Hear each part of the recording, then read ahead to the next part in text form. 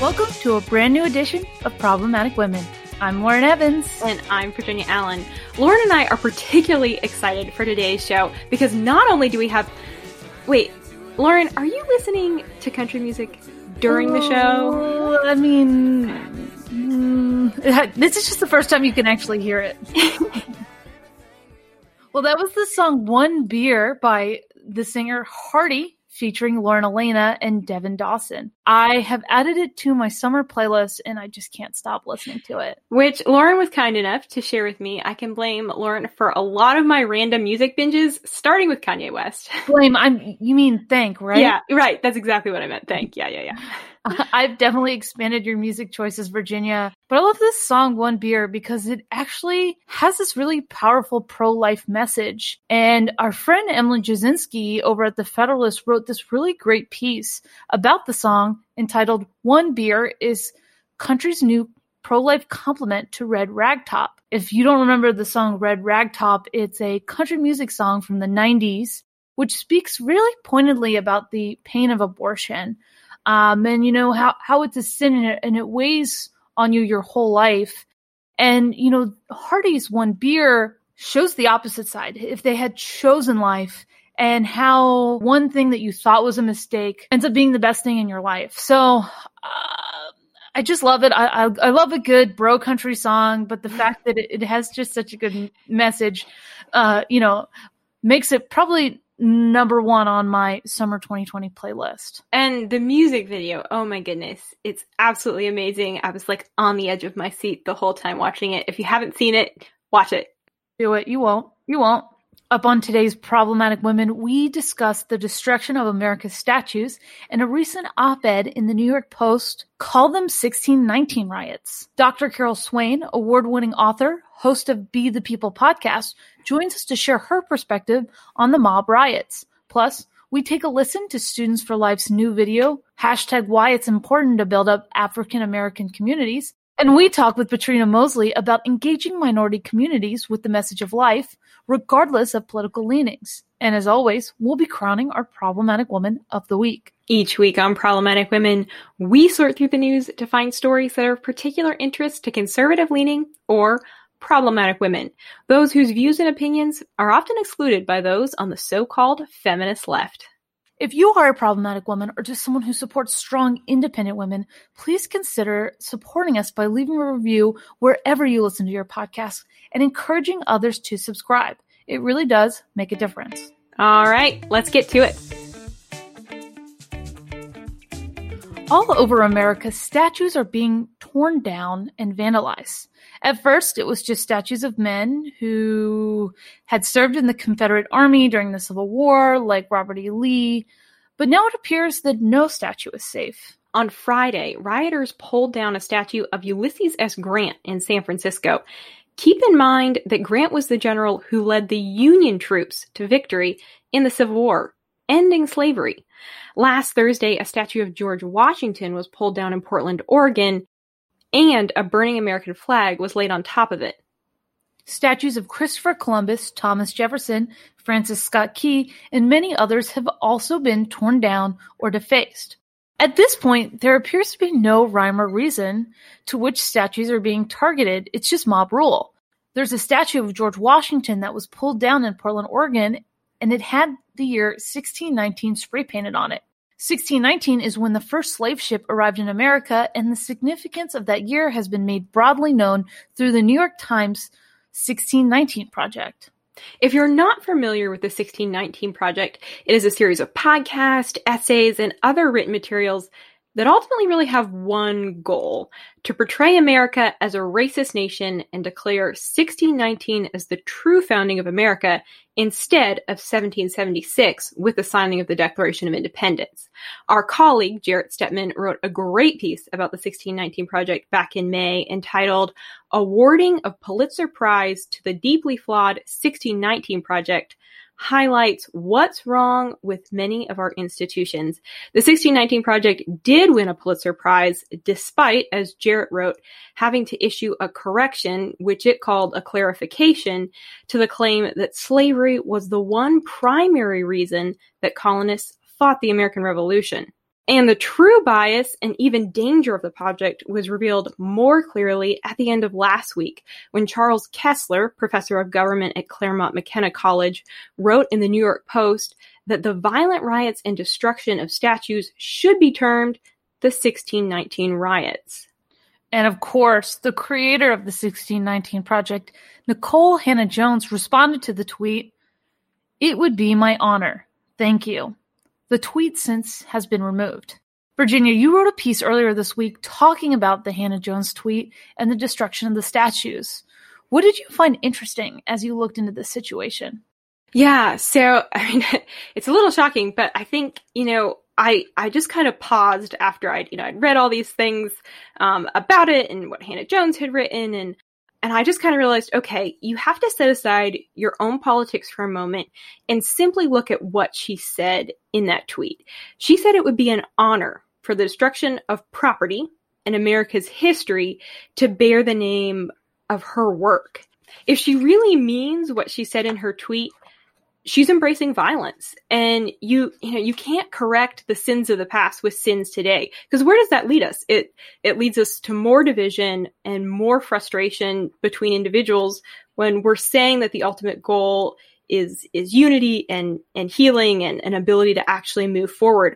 But our healing and unity as a nation can only occur when we begin to value the life of all people and say that every person is worthy of honor, is worthy of respect. Destroying statues, looting, shaming the police, that will only ever feed anger and create deeper wounds that eventually we're going to have to deal with.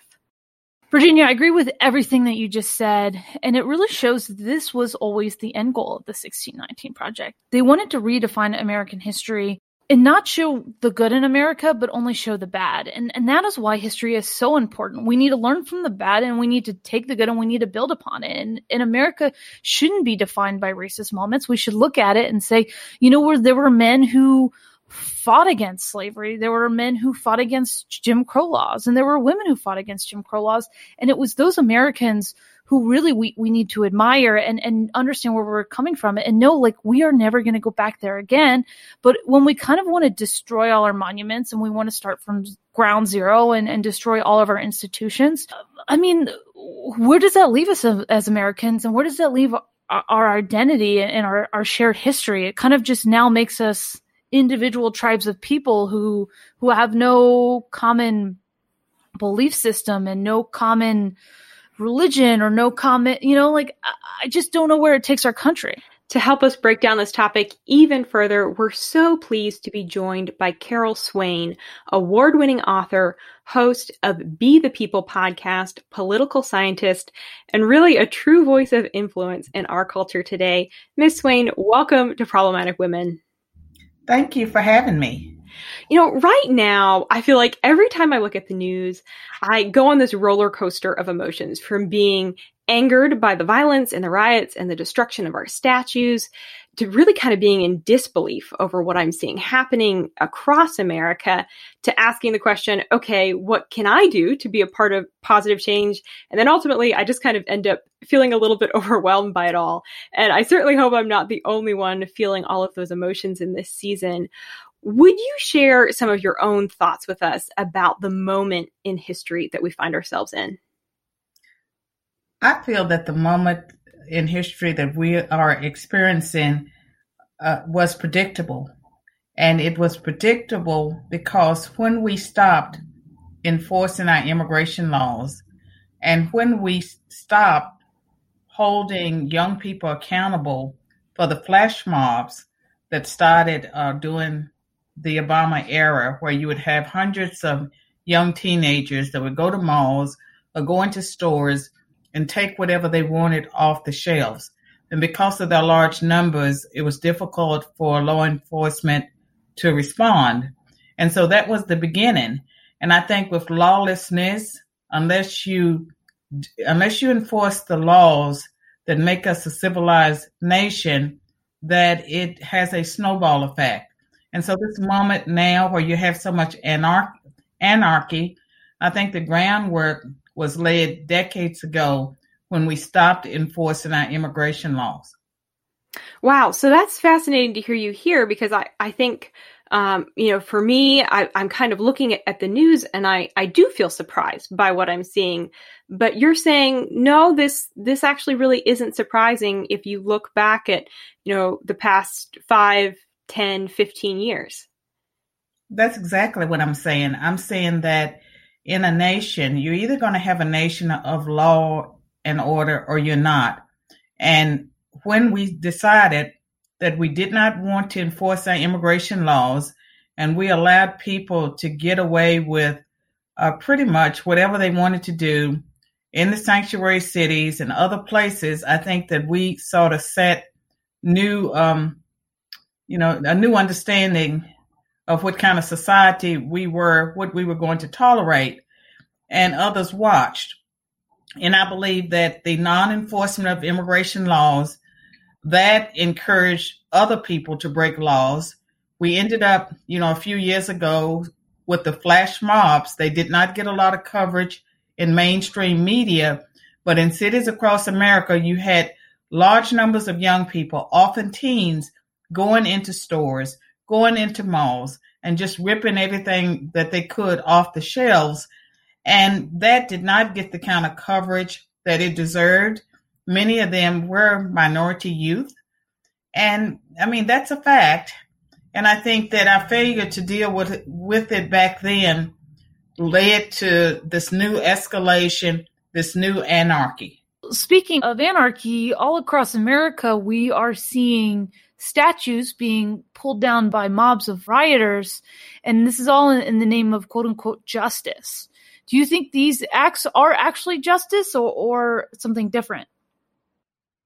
Well, it's something different going on. And it's fascinating to me that it's a white person's movement. It may call itself Black Lives Matter or Antifa.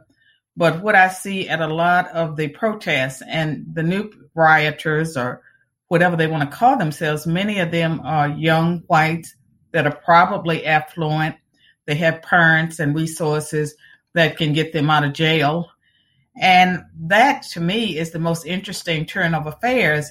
But it's not so surprising if you believe, as I do, that Marxism lies at the root of this unrest and that it really isn't about Black people and justice.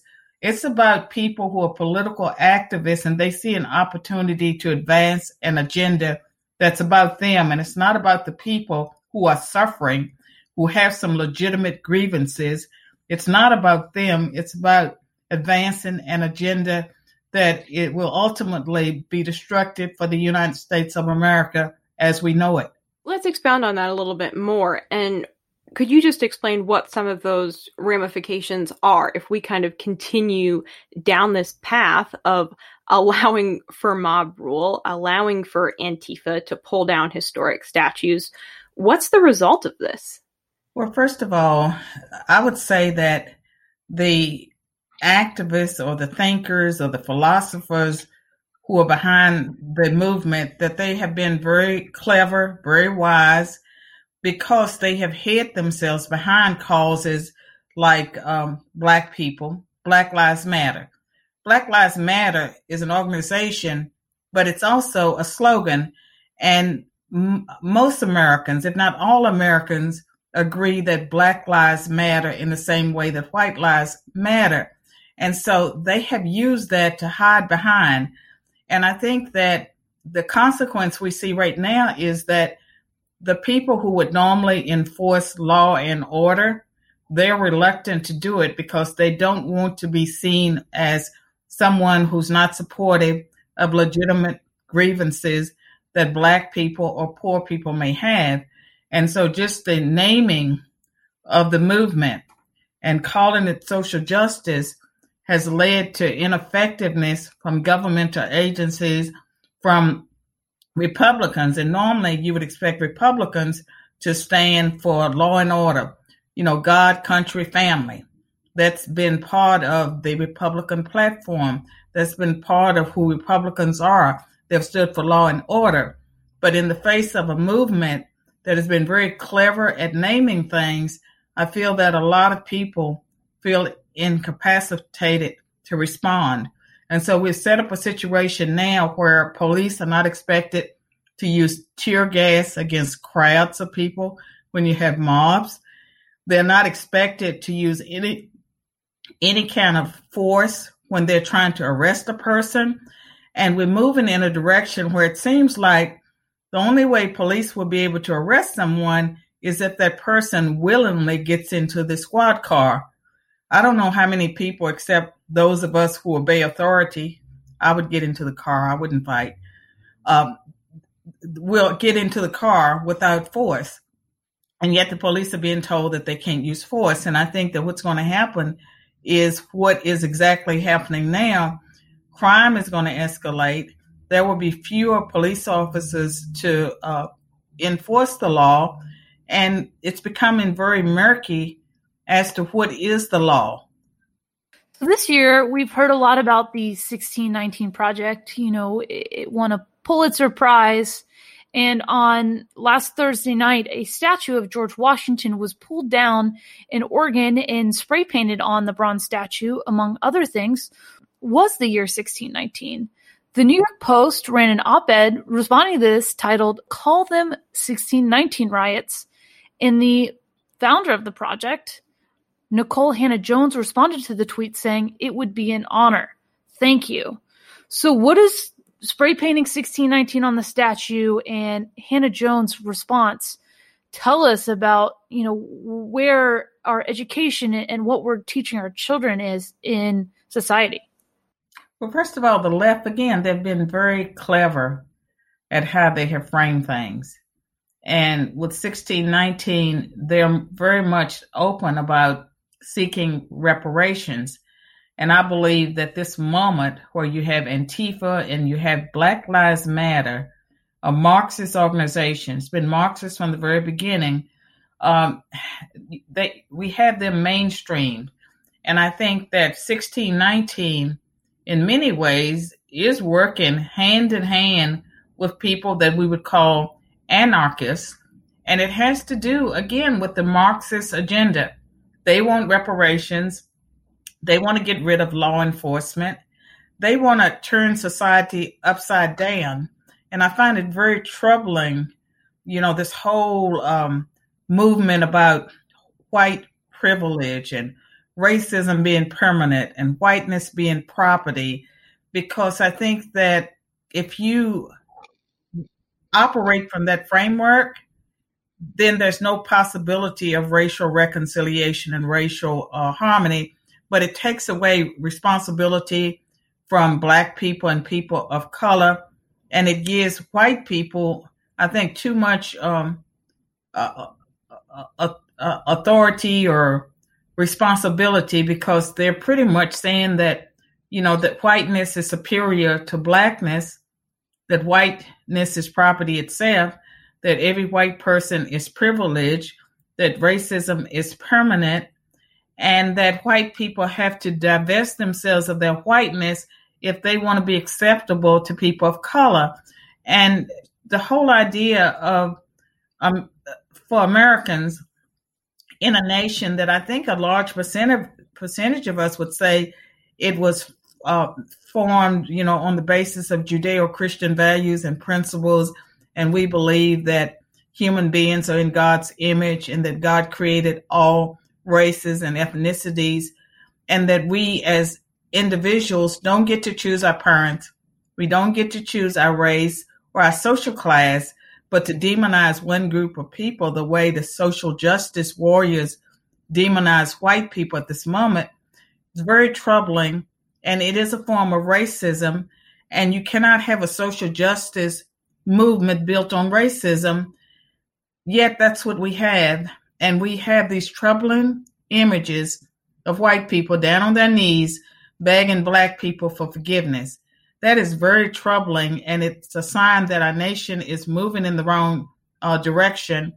And with the turn down of the monuments, it should have been nipped in the bud a few years ago.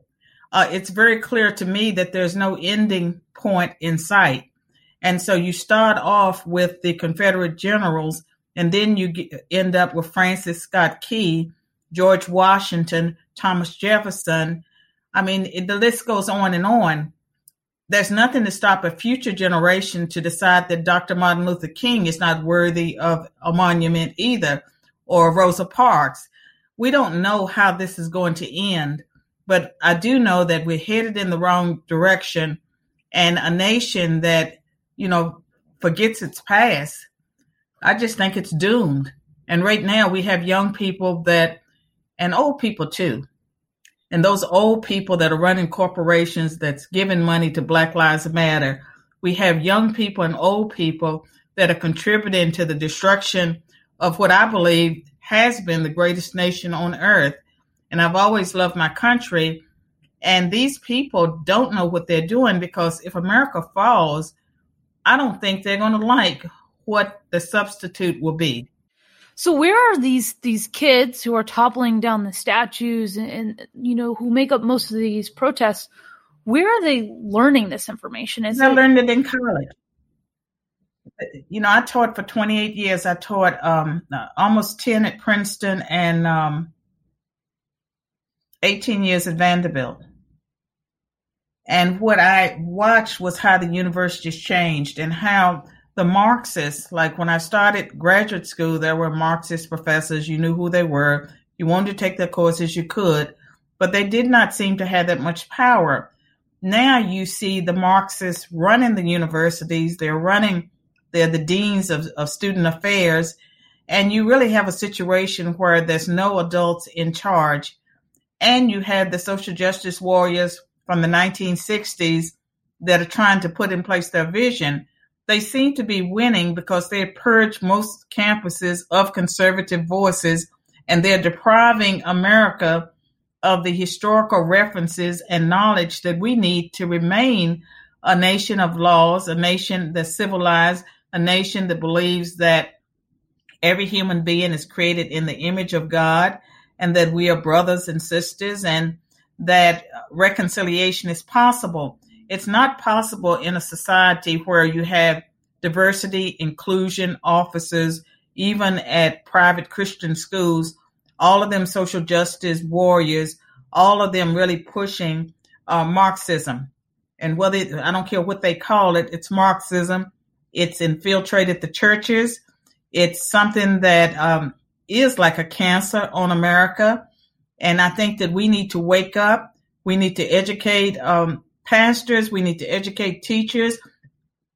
And we need to educate some of those corporate executives who are giving money to organizations that have as its goal the ultimate destruction of America. I'd like to take a minute and ask you about a new piece from the New York Times Magazine. It was actually just released Wednesday by the creator of the 1619 Project, Nikole Hannah-Jones. And the piece is entitled, "What is Owed?" And she writes, "If true justice and equality are ever to be achieved in the United States, the country must finally take seriously what it owes Black Americans." What's your response to this piece, and what are your thoughts on this kind of language of saying that the African American community is really owed something by America? Well, first of all, I have not read the article, but I can imagine what she may have said based on just following her writings in the past and her interviews. I think that the demand for reparations, if the activists are able to be victorious with this demand, it's not going to change conditions for Blacks. It would be a nightmare to administer. And I stand with those that would say that over the decades that America has, spent trillions of dollars and has constantly been trying to do things that would uplift the descendants of slaves and the victims of Jim Crow racism. And that America itself has created enormous opportunities for people of color. It has not always filtered down to the poorest of the poor, but people like Nikole Hannah-Jones, affluent Blacks, many of the ones that are out there, leading the civil rights movement come from middle class. They come from affluent backgrounds. They have had the best of the best of the best education. And so, I think they have Black guilt, and they suffer from Black privilege, and they want these things, but what they want would ultimately be destructive for the average, for race relations, but also for Black people, because it would not address the problems of Black on Black crime or unwed motherhood or the abortion rate, and just all those things that are dysfunctional in the Black community, the disparities in healthcare outcomes. A lot of that has to do with people's choices. It's not going to address any of the things that would ultimately change people's lives. And so I think that it's a misguided effort. It's part of the goal to bring down America, and that it's very unfortunate that the New York Times would get behind an agenda like that. And we're dealing with people who are well educated, and they may be educated in propaganda, but they have the ability, they have the knowledge that they actually could acquaint themselves with a richer view of America, and they could actually tell some of the positive stories that came out of slavery, the American story, the part of it where you see whites and Blacks working together from the very beginning for a better world, a better society. And you think about the white philanthropists that set up schools for the newly freed slaves, the colleges and universities that admitted people on the basis of merit and not on the basis of race. And so by the 1900s, you had probably about 2,000 Blacks that had graduated from elite colleges and universities that didn't practice discrimination. There are Black millionaires that came out of the era of slavery. There have been Blacks that have always been successful and prosperous whenever there was non-discrimination. And you look at Washington, D.C., the Black middle class, that Black middle class was there because of the civil service test, that when people took the test, the job went to the person that had the highest score. When Blacks were not discriminated against, they thrived. Before affirmative action, Blacks were thriving. And so a lot of the destructive things that have happened in the Black communities have happened during the 1960s when the society was turned upside down. And for Black America, part of the problem, and this is for white America too, is that we have a moral deficit. We have fallen away from our Judeo-Christian values and principles. And whether you are, a cultural Christian or you're a religious one, that tries to adhere to biblical principles, there are values and principles there that make for better lives. So, reparations would not change the lives of Black people, and it would just bring a worsening set of race relations for everyone. It's not the best way forward. I'm glad you brought up Judeo-Christian values and kind of, tradition in the United States. I wanted to read something I pulled directly from the Black Lives Matter site on their What We Believe page. And it says, quote, "We disrupt the Western prescribed nuclear family structure requirement by supporting each other as extended families in quote unquote villages that collectively care for one another, especially our children, to the degree that mothers, parents, and children are comfortable. There's a lot to unpack in this statement. And I think in some ways, the idea of having a support system around you is good. But do you think that most Black Americans support the idea of disrupting the Western prescribed nuclear family? Well, that's the problem with Black America today, is that the Western nuclear family has already been destroyed, and it was destroyed.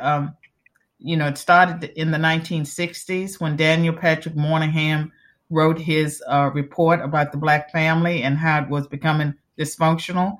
At that time, about 25% of Black households were headed by women. Now it's about 70%. And so those are people that are not following the traditional Western pattern of having a father in the household, mother, father, their biological children. That's already been disrupted. And we know from numerous studies that children perform better when they have a mother and father. And And if they wait until they finish high school to start a family, they get a job. There are all sorts of practical ways out of poverty. And we're not telling our young people the truth about how to be successful. They're not hearing the success stories of Black conservatives who came from true poverty and were able to overcome that by having a work ethic and by striving for the American dream. And I believe that the American dream is still available for anyone and everyone who's willing to avail themselves of it. I don't believe that systemic racism exists in the sense that Nicole Hannah-Jones and others would argue. Systemic racism is what I was born into in 1954, the year that Brown v. Board of Education passed. And I spent my early school years in segregated schools. It took 10 years before schools in Virginia began to integrate. And so systemic racism is what existed before the passage of the Civil Rights Acts of 1964, the Civil Rights Act 1965, the Voting Rights Act 68, the Fair Housing Act. That was systemic racism. And after that, the opportunities for Blacks and people of color, they have been there. They've been there. And affirmative action has been there, and it's benefited numerous people. But also just the fact that if you're a person of color and you're bright and you avail yourself of opportunities, there's no end to the people who will encourage you and walk alongside you. And I can speak from my own personal experience of having been a high school dropout, one of 12 children born and raised in poverty. I was a teen mother and wife, and I was able to go to a community college, get the first of 5 degrees. And the people who encouraged me, the people who were my role models, they were disproportionately white. Those were the people who took an interest in me. And I never felt that I was a victim because I happened to be Black and poor and in an unfortunate situation. I had to work hard, but that's what America is all about. It's about having opportunities for people who are willing to work to overcome their circumstances. And I think some of the situations that Black people confront today and people of color confront is because we have forgotten who we are, but we don't always want to play by the rules. And one of the rules that I've always tried to play by has to do with looking at successful people, trying to figure out what they did, and emulating the things that they were doing that I felt had value. I've also respected authority most of the time. And when I say most of the time, I can tell you that at the universities and various places I've been, I have not been the person that kept her mouth shut. I've always spoken up. And I would say that the university authority over me, there were times I criticized it. I didn't respect it enough to go along with it. But generally, I respect authority. It's so powerful to hear a little bit of your own story and everything that you overcame, and you grew up in such poverty and yet were able to achieve so much, and that's so incredible to see. When you think back on your own life and your own journey, and then kind of looking at the family today, what can we do, and what are things that you have kind of come across that you feel like this is what is needed to actually help strengthen and heal families in America? Well, truth is needed. And I find that there's so many people that are deceived, and I see it in my own family. And the propaganda, especially coming through the social media with various videos, but I don't think people have a true understanding of history. And one of the projects that I'm involved in is 1776 Unites. And what I love about 1776 Unites is that it's telling the full and true history of the Black descendants of slaves, but also the things that we were able to accomplish under the worst conditions.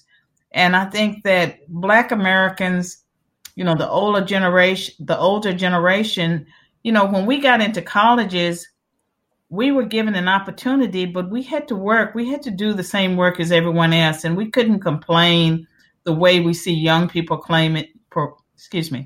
the way we see young people complaining today about microaggressions. They got their feelings hurt, or they think, that the work is too hard and they want to be segregated. When you think about all the people who lost their lives fighting for integration, and we are at a moment in American history where Black people and some white people that are helping them along, they want to resegregate.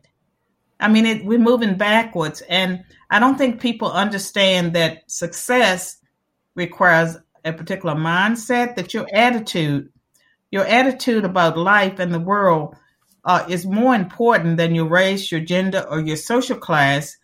And this whole idea that things are supposed to be easy, I don't know anyone who's been successful that would say that it was easy, that they didn't stay up and have to work long hours or have to work jobs that they were not happy on their jobs. They felt uncomfortable. They had a vision of where they wanted to go, and so they were willing to put in the time.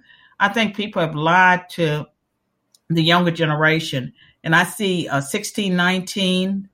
The people behind that, I see on our colleges and universities that they are making victims of Black people by saying, poor you, white people have to make it better for you.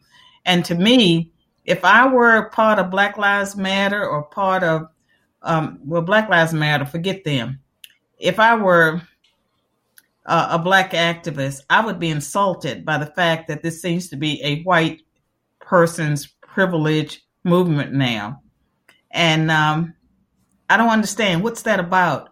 And they seem to have subscribed to white supremacy. They're calling everyone a white supremacist, yet they're the ones that are really saying that white people are supreme to them, and they're looking for white people to deliver them. I find that very troubling. And the only way that we get around all of this is to somehow get young people back to reading history, understanding history, not calling it white man's history, but read the Declaration of Independence, read the Constitution, read the Bible, because our laws and our foundations of Western civilization, a lot of Bible is built into that, into Shakespeare, into just many of the great works of history. To be a truly educated person and to be able to respond to everything that's taking place in the world, you have to have knowledge. And right now, people are being stripped of knowledge. They're very ignorant and they don't know what they're doing. And that's the scariest part of what's taking place. And they're being manipulated by people who have an agenda that's not even about them. One question that is our favorite to ask each and every one of our guests here on Problematic Women is, do you consider yourself a feminist, and why or why not? I've never, felt the need to call myself a feminist. And I can tell you that when I was in graduate school, all the feminists that I knew, they didn't wear makeup. They didn't look pretty. And I've always liked to wear makeup and look pretty. So I'm not, I didn't like the feminist look, or the idea that to be a feminist, you had to check out a whole bunch of boxes. And as far as, your podcast, Problematic Women, I guess a lot of people would say I'm a problematic woman because I don't fit. I don't fit anywhere. And I believe that I'm a person of faith. Haven't always been, always spiritual, but not always a person of faith. But I believe that God has called me to speak truth, to speak it regardless of the cost. And there has to be some people who are willing to speak it and pay the price. And I paid an enormous price for being me. Wow. Well, and that's exactly why Problematic Women exists. We want to give a platform to people like yourself that don't fit in the mold of, what a woman maybe is supposed to believe or talk about or stand for.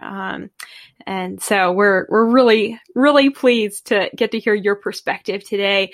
And you are such a powerful voice right now, speaking truth. Can you tell our listeners where they can find out more about what you're up to, what you're doing, find your podcast? Yes, but I also want to tell people that I love people, and I love young people of all races, and it bothers me to see any of them discriminated against or being shamed. And it angers me as if they were my own child. So that's part of how I feel as a mother and as a grandmother. And I have children, and they're not all Black. I have children, and I love them all. So that's and as far as my website, it's instead of We the People, BeThePeopleNews.com. I also have my personal website, CarolMSwain.com. I'm on Facebook as Dr. Carol M. Swain, Twitter, Carol M. Swain, Parler, Carol M. Swain, Instagram, Doc Carol M. Swain. Well, it's been an honor talking with you today. Thank you so much for joining the show. Thank you. It's my pleasure.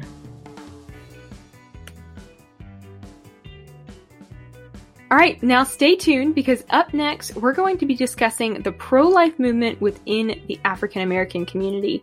But first, I want to tell you all about one of my other favorite podcasts called Heritage Explains. It is a weekly podcast that explains all the policy issues we hear about in the news at a 101 level.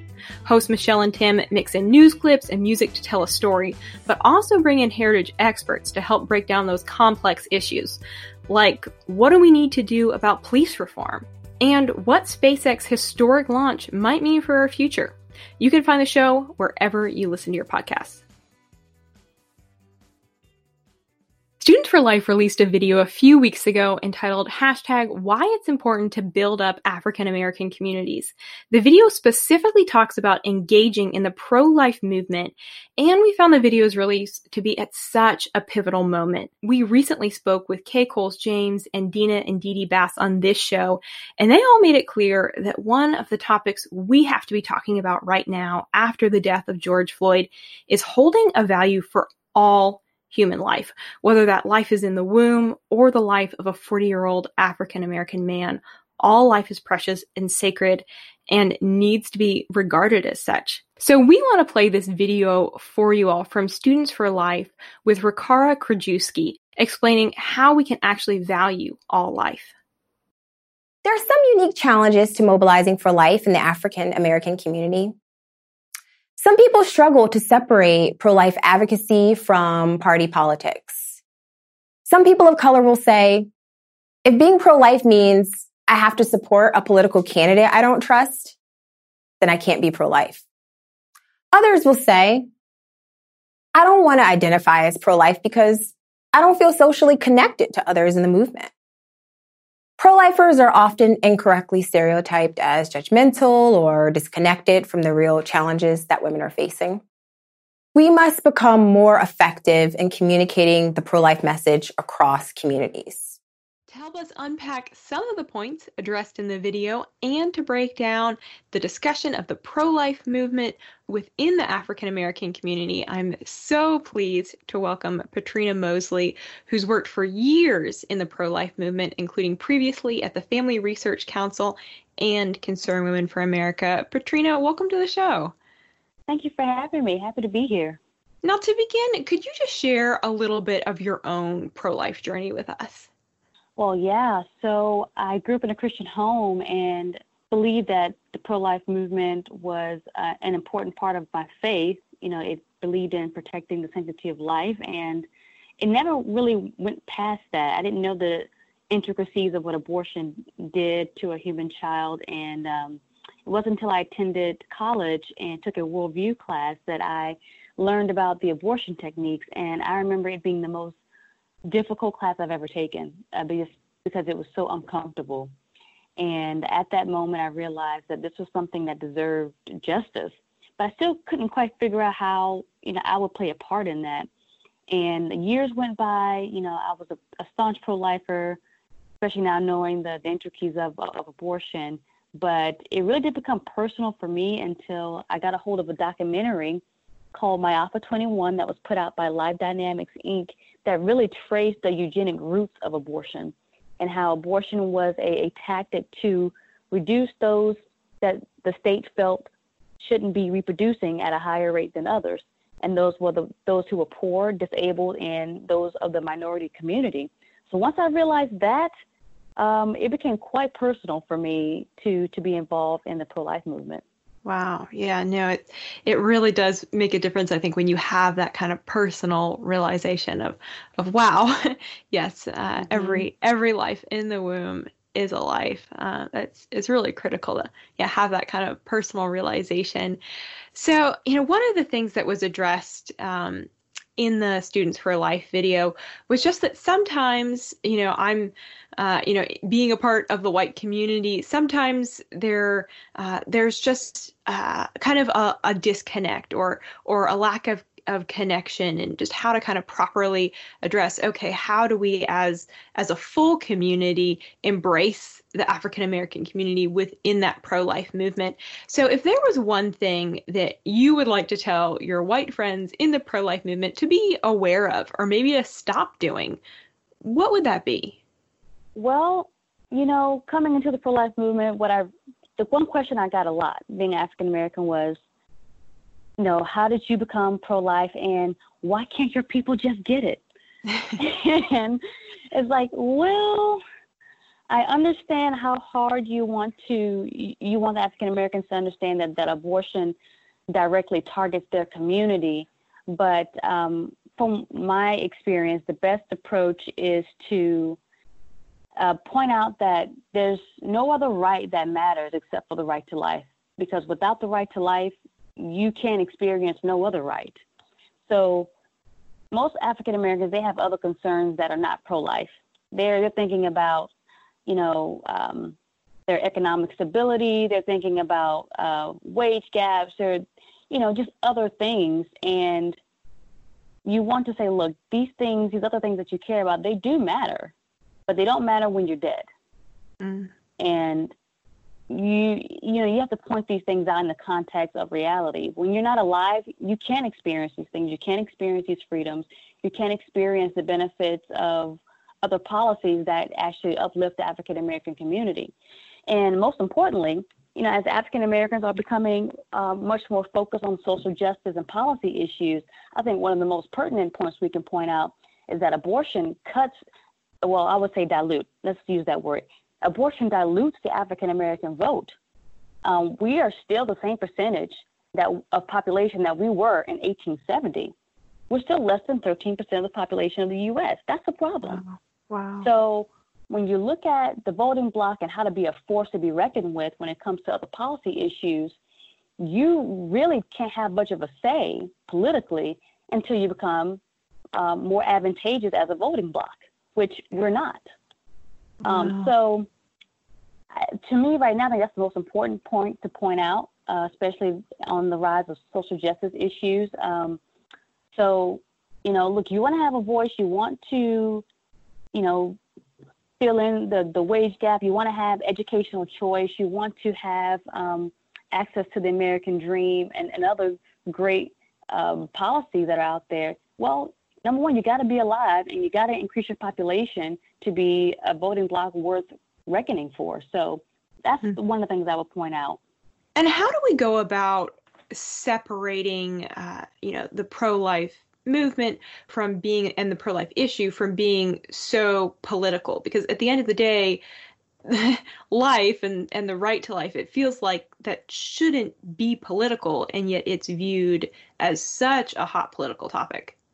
It really is, and it's because of skillful marketing. I mean, when you really look at the realities of abortion, it's a variety of things, a variety of methods. It's, dismembering a child limb by limb in the womb. That's called a D&E. You have, the aspiration suction, where you're sucking out a child from the womb. And many can see that depiction in the pro-life movie Unplanned, featuring former Planned Parenthood manager Abby Johnson, now pro-life advocate. You can also see infanticide, and that's something that the country has reeled with over the last year, literally leaving a child to die or putting a child to death by other means. So when it's marketed as a woman's choice, something that disgusting is marketed as a woman's choice for so long, that's the reality of what you're going to have to deal with when you're talking to people about the pro-life movement. And when you're talking to African Americans about the pro-life movement, they sincerely look at it as a woman's choice. Even men now look at it as a woman's choice and women's reproductive health. So we have to meet people where they're at and not try to force them to be where we want them to be. Right now, where we're at is people believe that it is a woman's choice. It's women's reproductive health. But I think how you can dispel that false advertisement is with knowing what abortion really is and describing it. A great example of that is what President Trump did in the 2016 presidential debates.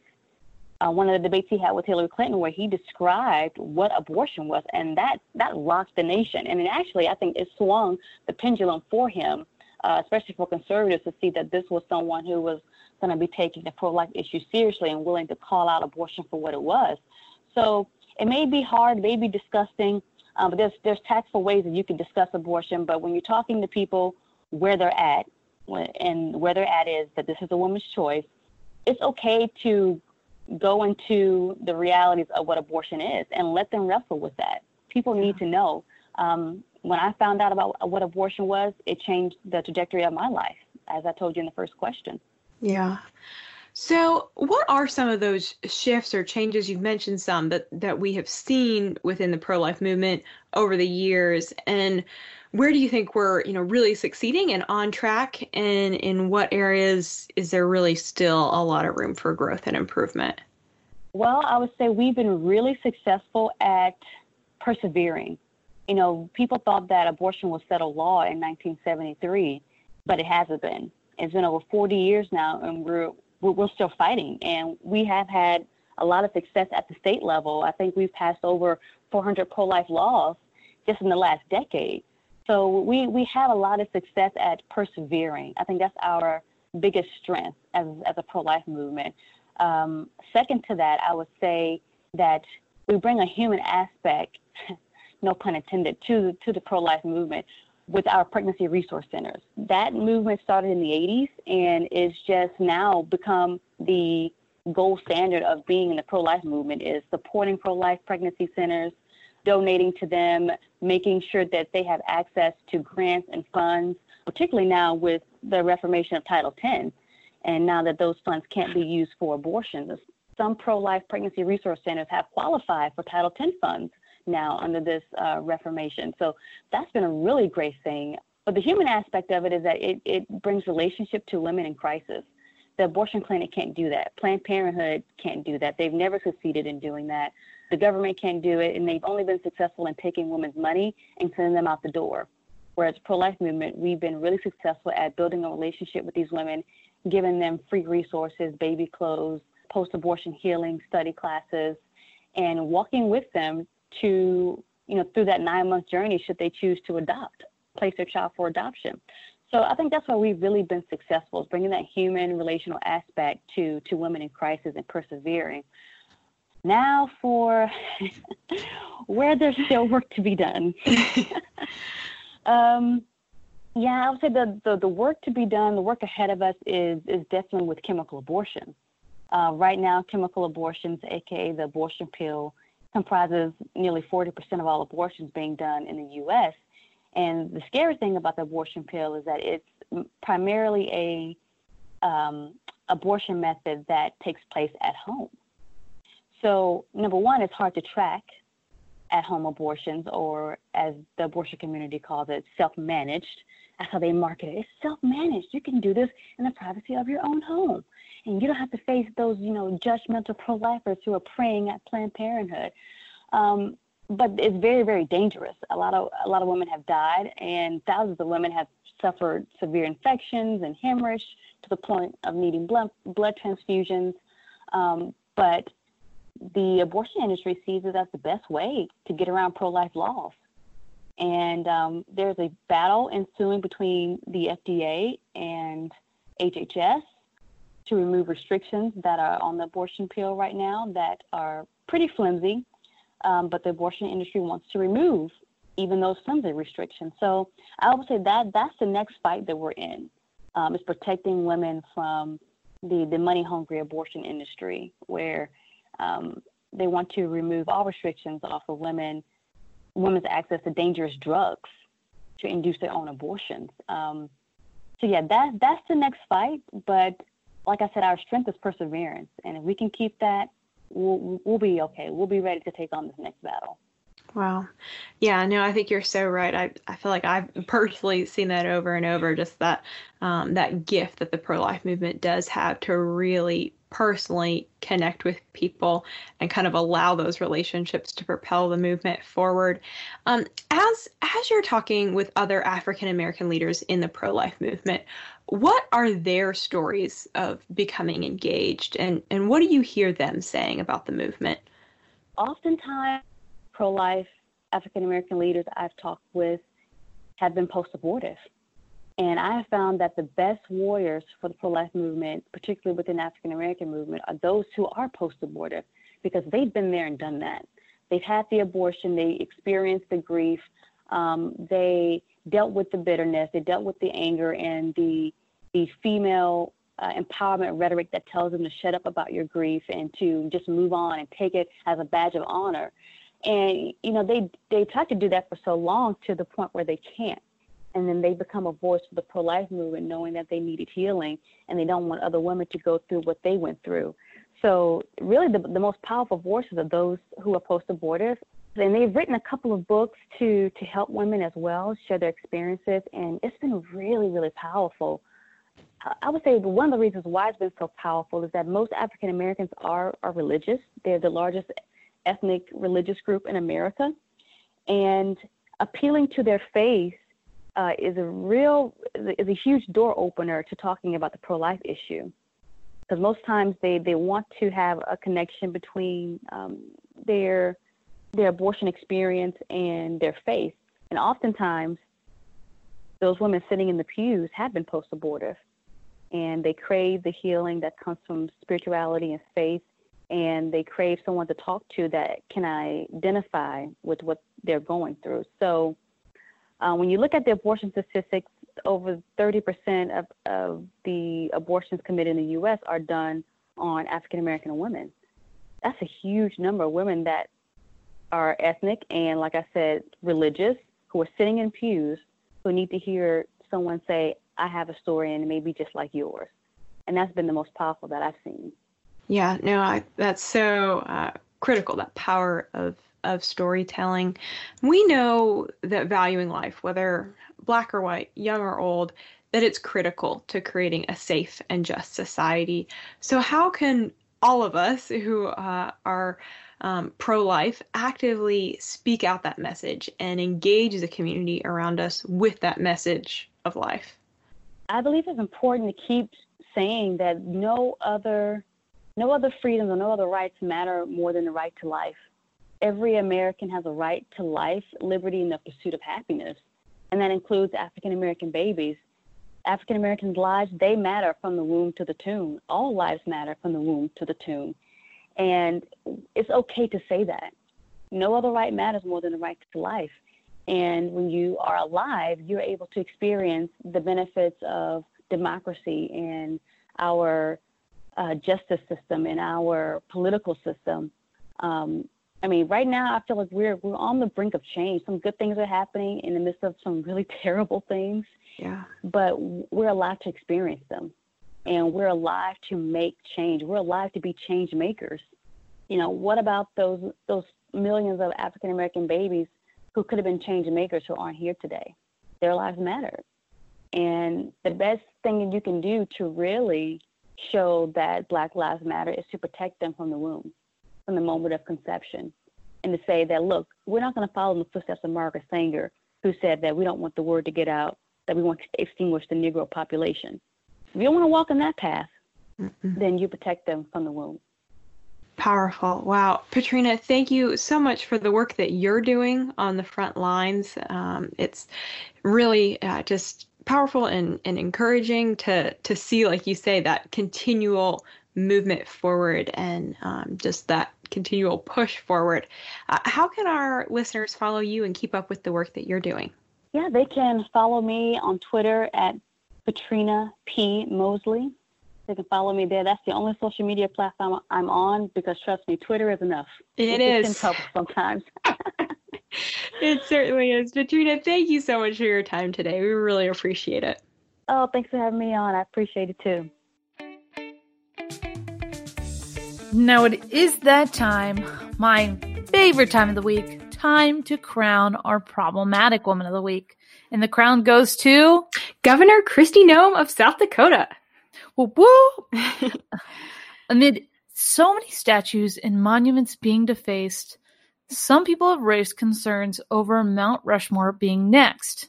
Mount Rushmore, if you don't know, is that massive rock carving of Presidents George Washington, Thomas Jefferson, Theodore Roosevelt, and Abraham Lincoln located in South Dakota. Ben Shapiro tweeted on Monday, "So when is our woke historical revisionist priesthood," which I just love that, "going to insist on blowing up Mount Rushmore?" And Governor Noem responded, quote unquote, "Not on my watch." Thank you, Governor Noem, for standing up for our national monuments in America's history. And because of this, and because you were just such an awesome lady, we are proud to name you our problematic woman of the week. Ah, so well deserved. It's perfect. She is an incredible woman and a great role model. I do want to bring up Virginia. When we interviewed her at a Turning Point conference about 6 months ago, and we were late. We had to get through Secret Service, and you know, like it just took forever, and we finally get in, and there's this woman standing in front of our booth, and we were gonna interview Governor Kristi Noem, and I like totally didn't, because this woman was like so cool. I think she was wearing like a green jacket, and I was like, "Where's the governor? Where's the governor?" And you walked over to her, and she was like, "Oh, Governor Noem." I was like, "There's no way this cool lady is the governor of South Dakota." And she was so kind. She was so gracious because we were late, and yeah, she was sitting there in her cowboy boots, and I think she had a t-shirt on with like this cool jacket over it, and so gracious first off because we were late, but then also a very stylish woman. Yeah. Now, you know, you think of a governor as like this old kind of curmudgeon-y person, and not only she's great on the statue issue and just standing up to these leftist bullies, but yeah, just also a cool lady. All right. Well, now it is time for the Twitter question of the week. So last week, we asked you all to tweet about a book that has maybe been impacting you or challenging you recently. And Dr. Linda Pearson, she tweeted at us and she said, "The one I'm writing," which I love. That's great. I just watched the Grey's Anatomy episode last night where the guy ate his own book. This week's Twitter question is, do you have a favorite American statue or monument? Not seen that, Lauren. If you have a photo with that statue, we would love to see it. And please tweet at us, and don't forget to use the hashtag Problematic Women. And with that, that's going to be it for this week's edition of Problematic Women. Join us next Thursday morning for a brand new edition, and in the meantime, please subscribe and share. Conservatives need your support in the podcast world, and we would greatly appreciate a 5-star review on Spotify, SoundCloud, Apple Podcasts, or wherever you do get your podcasts. It really does make a difference. Have a fantastic week. Problematic Women is brought to you by more than 500,000 members of the Heritage Foundation. It is a product of the Daily Signal, produced by Lauren Evans and Virginia Allen. Special thanks to our editor-in-chief, Katrina Trinko. We produce Problematic Women in remembrance of our dear friend and former co-host, Bree Payton.